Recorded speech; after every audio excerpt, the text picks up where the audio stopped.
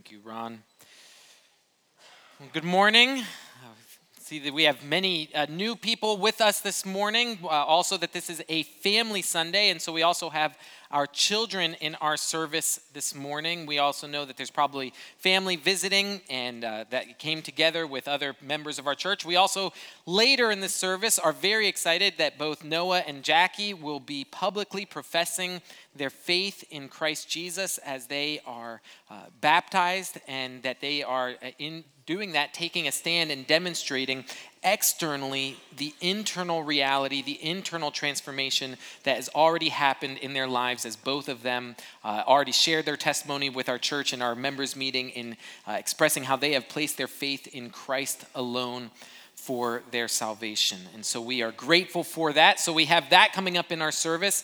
But right now I want to invite you to open up to the book of Acts. We are going to be in Acts chapter 4. If you need a Bible, there should be one in the seat in front of you. If you're looking in that Bible, it's going to be page 858.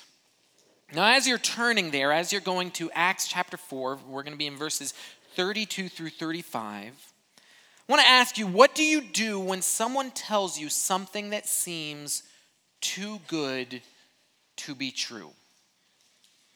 Someone comes up to you and says, I need to tell you about this business opportunity that is guaranteed to make you you'll never have to work for someone else again in your life. Like that.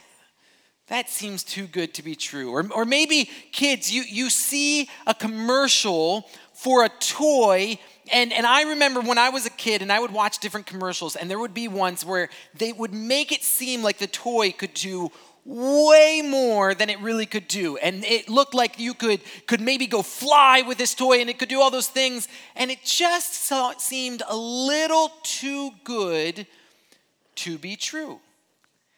And many times, what is the phrase? If it seems too good to be true, it probably is. But every once in a while, there can be something that seems too good to be true, but it isn't. It is, in fact, true. How do we, in a time, in a place where so much is made to sound way better, where so many commercials are, all they want to do is get you to buy in, how many pyramid schemes exist. There's all of these different things that just say, well, no, it can be this good if it's exactly perfect. In a world where so much is presented that is better, it's presented better than it actually is, how do we discover, how does this world know when something actually is true? What do you look for? What do you try to find? You want to know evidence. You want to be able to see, wait a second, if this is true, then there should be a sign that shows that it's true. If this is true, there should be evidence. When we come to Scripture, is there any claim in this world, is there anything bigger than the claims of Scripture? If there was something that seems too good to be true, it's the good news of the gospel. The good news that God himself, who we rebelled against, we turned away from him, we sinned, we were separated from him, that God himself would say, you sinned against me, but I will send my son to set you free. The good news that Jesus Christ came to this earth. The good news that the mystery that was hidden for ages that now is revealed, that God cannot just be in the same area as us because we were separated. It's not just going back to the Garden of Eden of where it is. No, this is better because now God is saying, no, I will dwell in you. I will give you my spirit. He will be within you. That's good news. The good news that those who place their faith in Jesus Christ, will never die. If they die, yet shall they live. As Ron was praying earlier, that the good news that he is going to prepare a place for us. The good news that he who began the good work will bring it to completion. The good news that we have become a new creation in Christ. Those are all things that sound what? Too good to be true. And with so much in this world that when it looks too good to be true, it probably is. With so many things in this world that are that, for us to stand up and say, no, this is not too good to be true. This is completely true. What is the world going to look for? Proof. Give me the evidence. Show me that this is in fact true. So far in the book of Acts, Luke has been giving us signs and evidence that what Christ said would happen is in fact true. In the final weeks before Jesus' death and then the weeks after his death, Jesus told his disciples what was going to happen. It is for your benefit that I am going to leave, because if I don't leave, the Holy Spirit won't come. But if I go, I will send him to you, and that is for your benefit.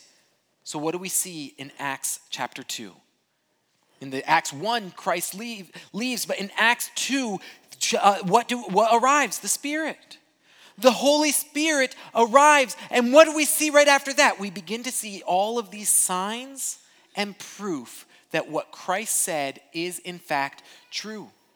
What's the first sign that we see? They begin to speak in tongues. A multitude surrounds them because they're hearing all of these truths, all of these praises to God, and they're saying, what's happening?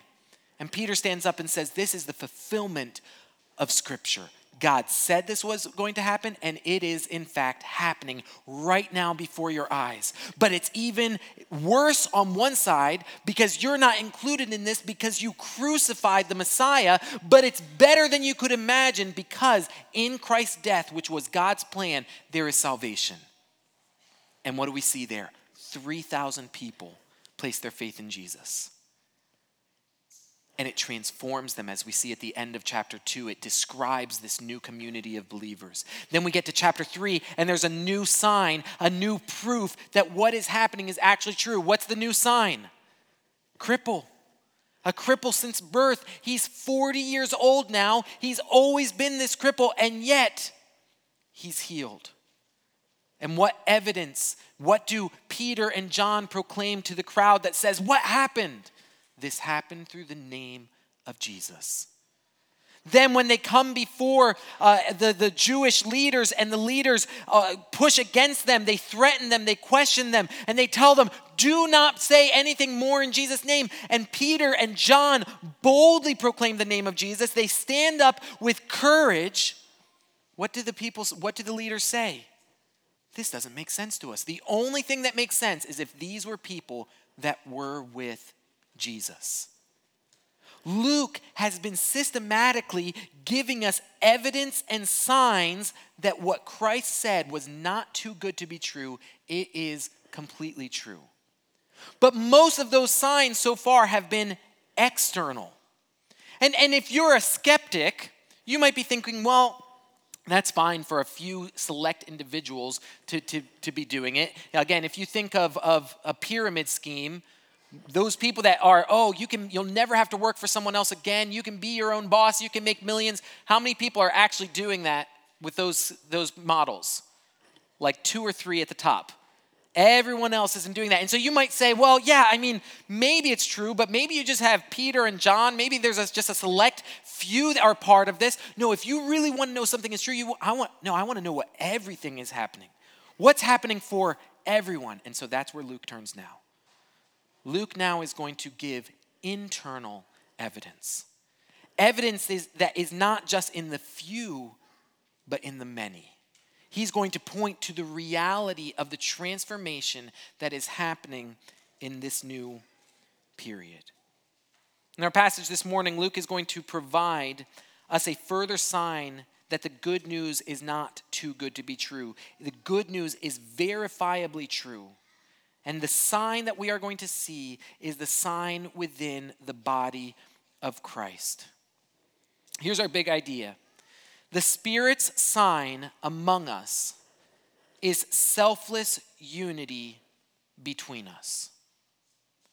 The Spirit's sign among us is selfless unity between us. If the world is going to see that the Spirit truly dwells within us, that Christ has given us his Spirit, what is that sign to the world? It is going to be the unity, the selfless unity between those who are his children. Let's begin and look at a glimpse of the early church. Let's look first at verse 32. I want us to see there's going to be three signs that are given that demonstrate this unity within the body. The first one is they're sharing selflessly. Looking at verse 32. Now the full number of those who believed were of one heart and soul. And no one said that any of the things that belonged to him was his own, but they had everything in common. Look at how verse 32 starts. The full number of those who believed. This is not just a sign of some. This is not just the sign of the spiritually mature, the spiritually elite. This is a sign of all of them. The full number of those who had what? Those who believed. This is a new community, a new people. It's a large community. When we started the book of Acts, how many disciples are there? 120. It's about the size of this congregation. But what happens shortly after that is by the time we reach chapter 4, there are 5,000 believers just counting the men. So it could easily be well over 15,000 people. They went from a medium-sized church to a mega church in the space of a few weeks. What would we expect from a brand new community like that? Do you think that everyone came into this community and they were all of the same exact mind? They all had the same background? You think that in a group of well over 5,000 people, they all cheered for the same sports team?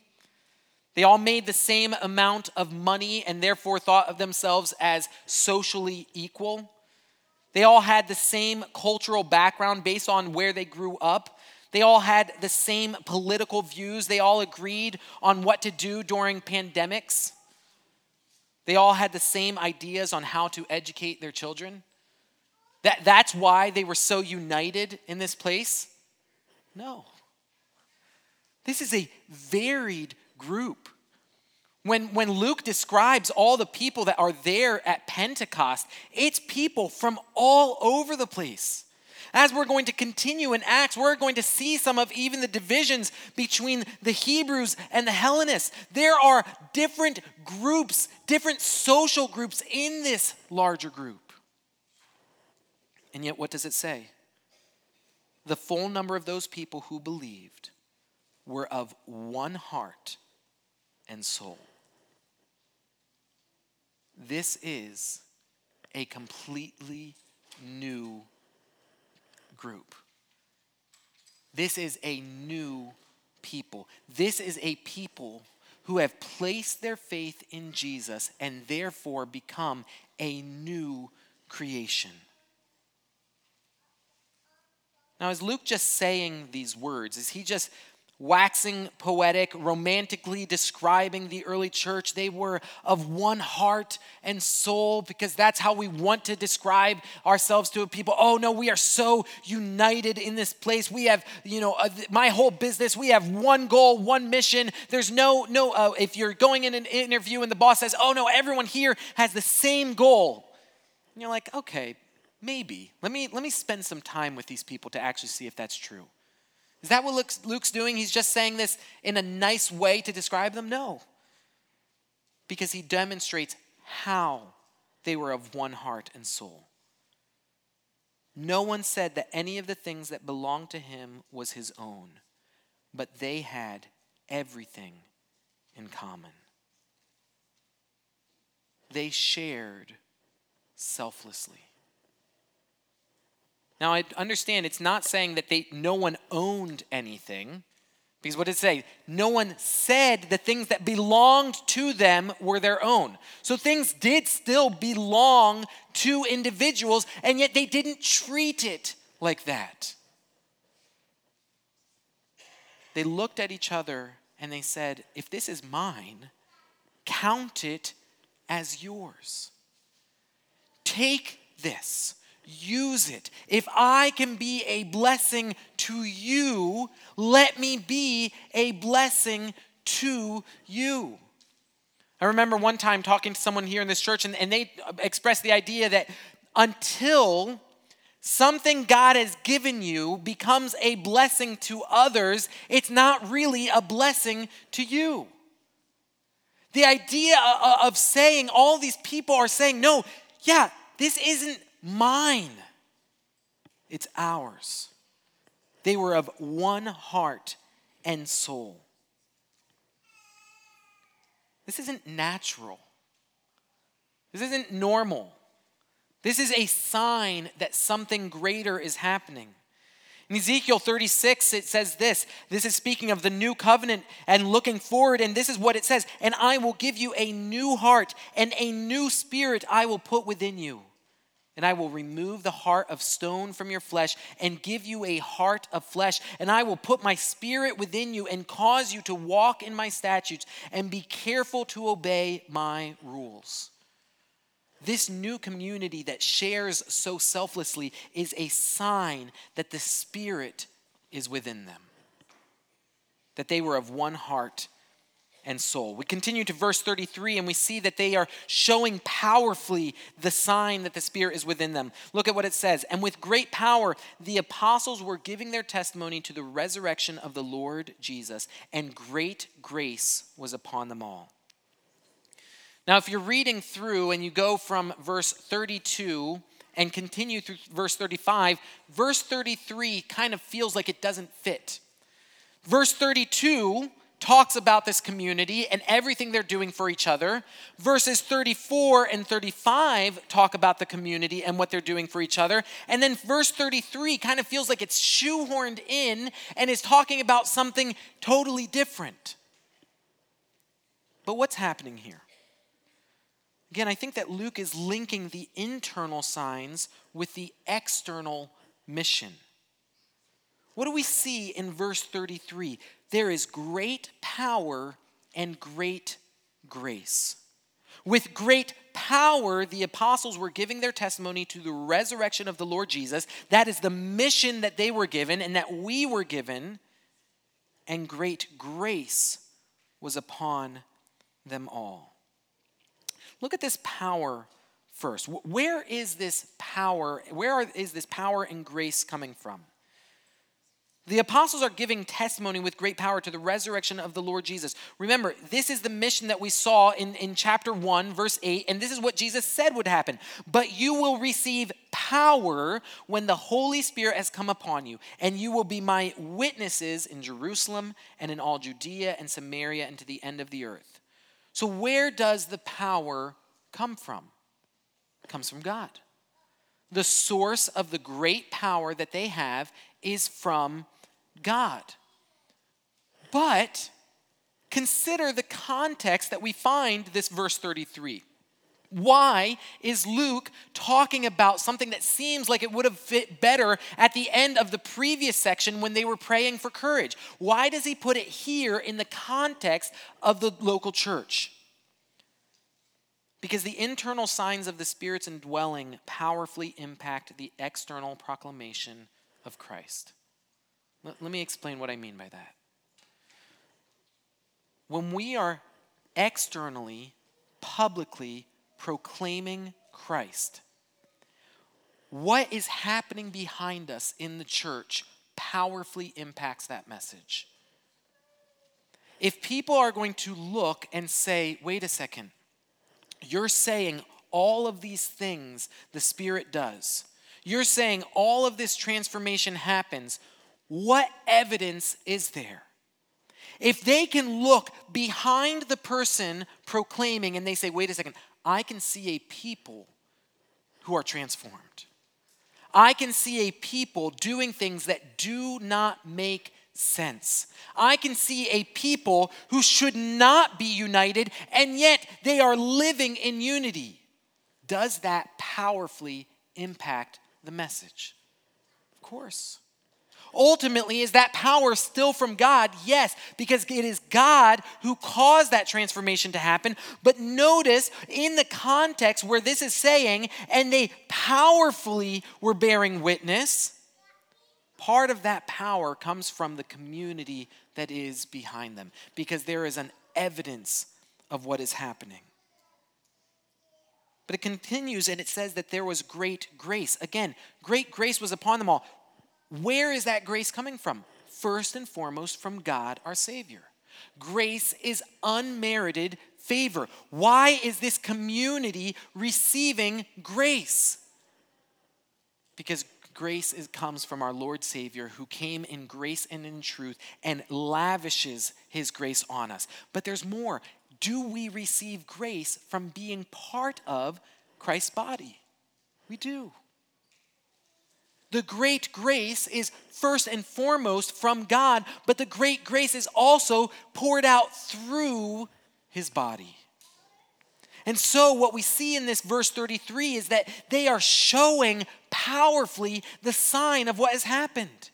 They are showing that truly a transformation has occurred as they bless one another, as they lavish grace on one another, the grace that they first received from God. God often chooses to pour out his grace through his people. Great grace is on them because they are living as God's people. The sign of the Spirit is evident as they powerfully show it, but we continue and now we see a new way in which they are sharing with each other, because they are even selling generously their possessions. Look at verses 34 through 35. There was not a needy person among them. For as many as were owners of lands or houses sold them and brought the proceeds of what was sold and laid it at the apostles' feet, and it was distributed to each as any had need. There was not a needy person among them. This was God's plan for God's people since the beginning. In Deuteronomy 15:4, as God is talking and speaking to his chosen people, this is what he says to them. But there will be no poor among you. For the Lord will bless you in the land that the Lord your God is giving you for an inheritance to possess. There will be no poor among you. Here we see this new people, this church, this community that God himself created. And how is it described?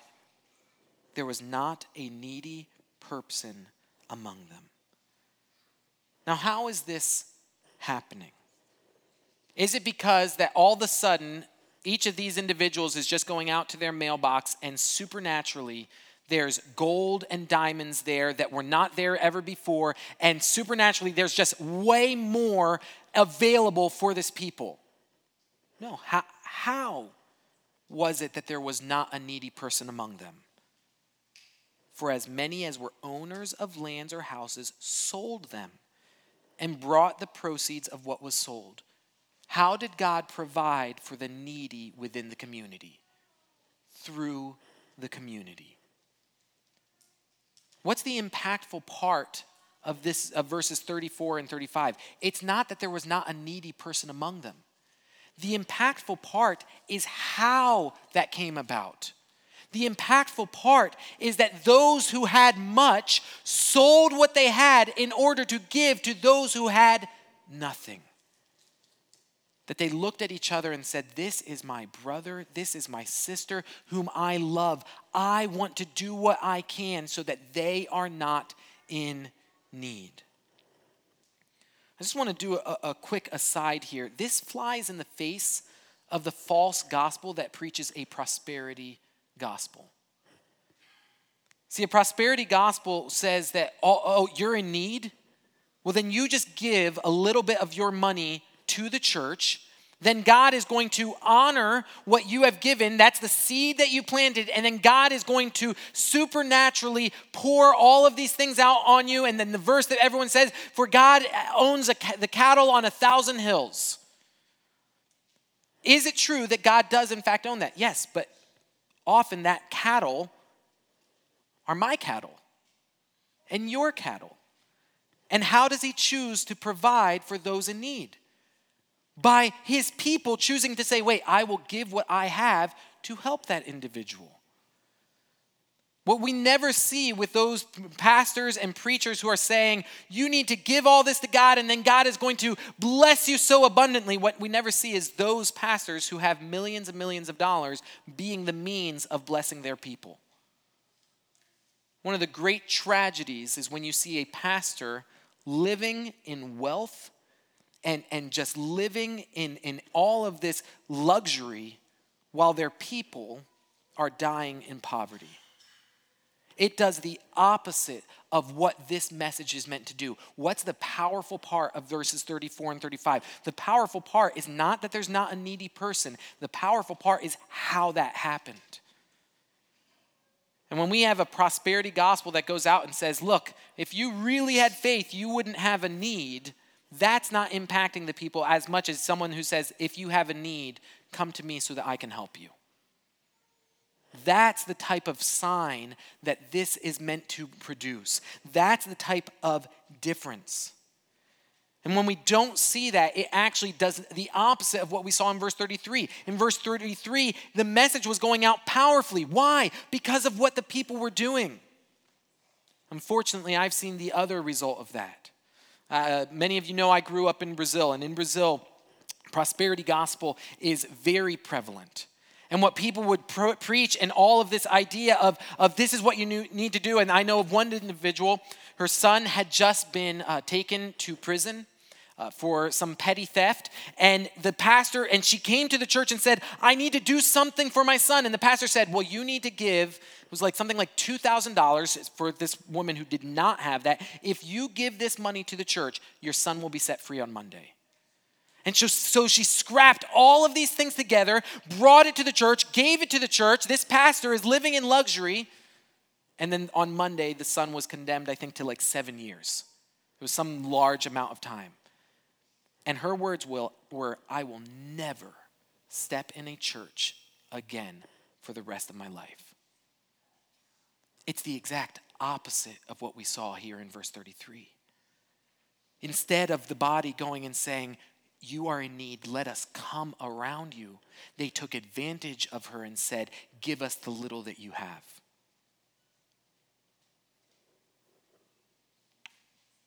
What is this describing in these verses? It's describing unity, love, selflessness.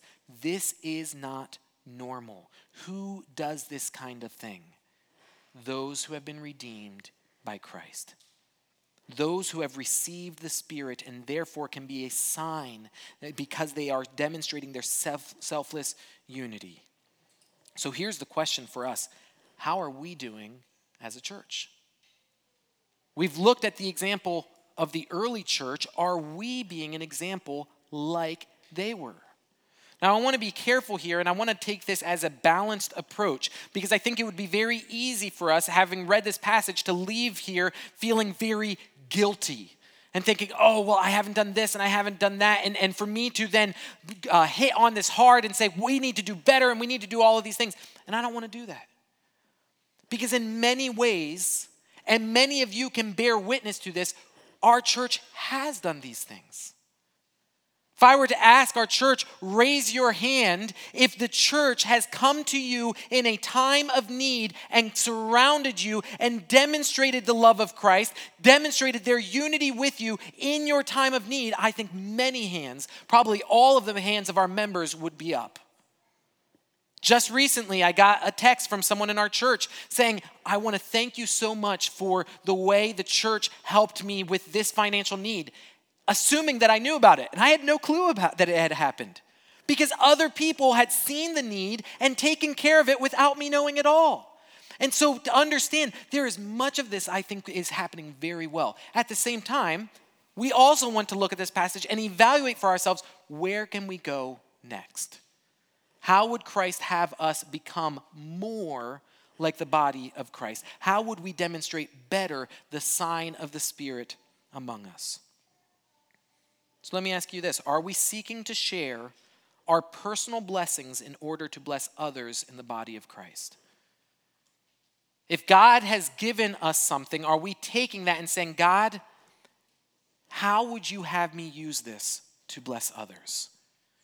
Lord, you gave me this. It doesn't belong to me. It belongs to you. I don't count it as my possession. How would you have me use this for others? One of the fantastic ways that this can happen, that is an area we need to grow in, is hospitality. Having people over to our house. But one of the problems that we don't do that is the whole Facebook syndrome. The element of, wait, unless my house looks perfect, unless people can come over and think that the way that my pictures demonstrate my life online is actually how I live every day, I can't have them over. And so we don't. And we don't bless them in that way. We don't sit around the kitchen table and say, how can I pray for you? How can I bless you in this moment? We need to actually say, wait, if I have these possessions, how do I help others with them? One of the books that I have found very helpful is this one. It's called The Gospel Comes with a House Key. And it does a fantastic job just describing what hospitality is meant to look like within believers. And not only just hospitality towards other believers, but hospitality towards others. She does a wonderful job of even going against the things of like, oh, well, your house has to be perfect before you have someone over. Instead, she's like, nope, I've got dirty laundry on the kitchen table and people come over. And I'm like, yep, this is what we're doing right now. But why don't we talk and go through life together? There's 8 of these copies in the back. You can take one.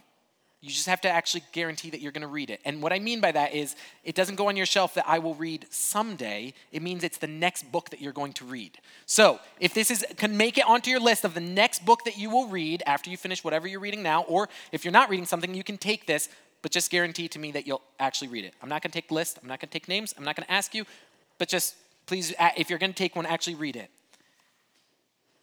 We have people in our church who have done this element of hospitality. When Hannah and I bought our house, we bought a foreclosure that needed a lot of work, and that was what we could afford. And yet we didn't want to pay a mortgage and also our rent at the same time. And so what happened? Ben and Kristen Hibbard said, move in with us. Live in our home so that you can work on your home. Let us, the things that we have are not our own. They're things that God has given us. Live here.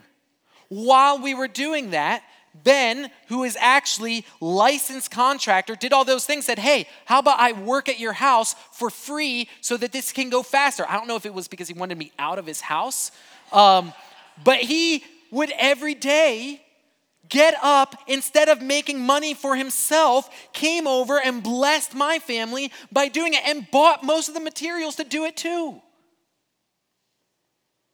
It's examples that we're seeing of this type of community that does not hold back but shares the blessings with others.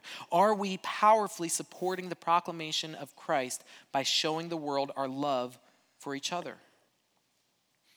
When the world looks at our church, is the only thing that makes sense that Christ has transformed us. When they look at our church, does our church aid in the witness of Christ or detract from it? Because we're talking about books today, we've already handed this one out before, but this is a great book that talks about that. There's other copies there. Same rules apply. Compelling community. A community that demonstrates, the community that lives together the way that Christ has called us to live. That is a community that people will look at and say, wait a second, this doesn't make sense. It doesn't make sense that you have all different political views, different economic backgrounds, different social backgrounds. It doesn't make sense that you can be a united community unless the good news wasn't too good to be true, unless the good news was actually completely true. Are we willing to give or sell everything or anything in order to help others within the body in need? Are there things that we would say, God, I'm willing to give this, but I'm not willing to give that. God, you can ask me for a lot, but that one's actually mine. Now, please understand, in this passage, not everyone in Acts sold everything that they had at once, and then all of them only had a pile of money at the feet of the disciples, and that was it. No, it was as they were led. It was always voluntary, not coerced. And not everyone sold everything, because throughout Acts, we're still going to have people meeting in each other's homes. So obviously, someone still owned a home. But when there was a need, and someone said, wait a second, I think I could fill that need. I think I could be an answer to that person's prayer. They were willing to do it. See, the common denominator in all of these is an others-focused life. This is what Jesus said in John 13. A new commandment I give to you, that you love one another just as I have loved you. You also are to love one another. By this, all people will know that you are my disciples, if you have love for one another. What's the problem? We are not capable of loving each other like this. See, when I look at this passage, there's a couple of you that I'm like, oh man, I could love them like that. If this person was in need, I would be willing to sell what I have for that. But I think all of us can say there are other people, even within our body, that'd be like, I don't know. That would be harder for me to give up stuff for. It would be harder for me to sacrifice for them. And what that is demonstrating is the fallenness of my own heart, that there is a lack of love within me. This has been a problem since the beginning of human history. Since the very beginning, did Adam love his wife sacrificially? No, he threw her under the bus. Cain and Abel, were they selfless or selfish? There is a lack of love that has been a problem since the beginning. And our problem of why we are not living this out is because there are people in this body that we are not loving the way Christ loved them. And so the only solution then is to look to Jesus. The only means for us to actually live the way that we are meant to live is if we are turning to Christ. Christ is the only one who lived this way. He selflessly shared. Look at the life that he had on his life. He shared his time. He shared his body. He shared everything that he had for the sake of others selflessly. He showed powerfully that God was the source of all grace. And whereas he did not sell per se anything, he gave up everything.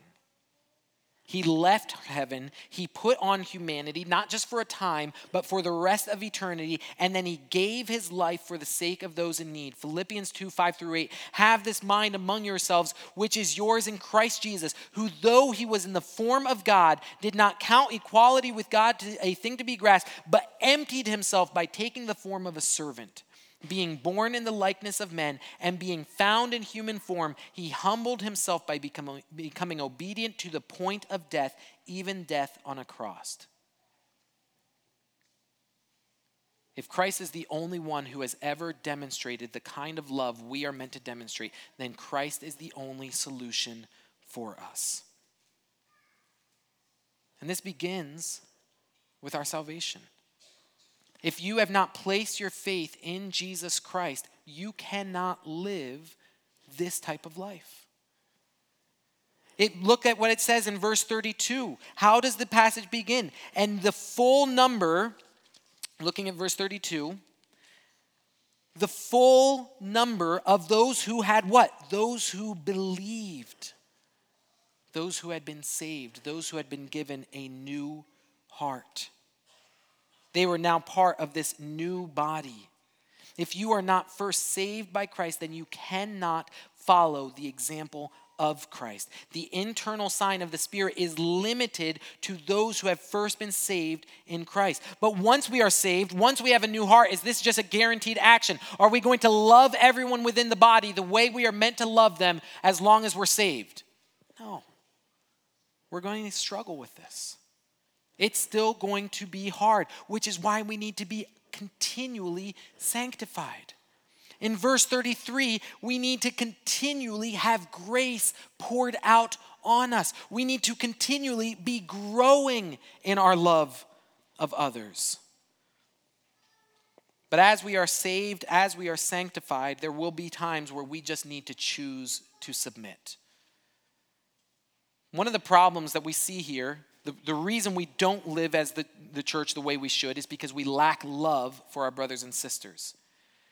The further problem from that is that we don't understand what love is, and we think that love is just an emotion. I will show love to the people who I feel love towards. I will show love to the ones I desire to love. I will show love to the ones who deserve love.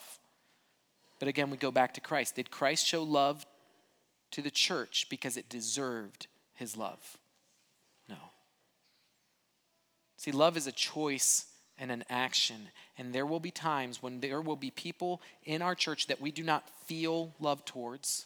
We do not want to demonstrate love towards them, but we will need to choose to love them. We will need to choose to selflessly share what God has given us. We will need to choose to powerfully show the transformation that God has done in our lives. We will need to choose to generously sell and give away our possessions in order to bless them, even though we don't want to.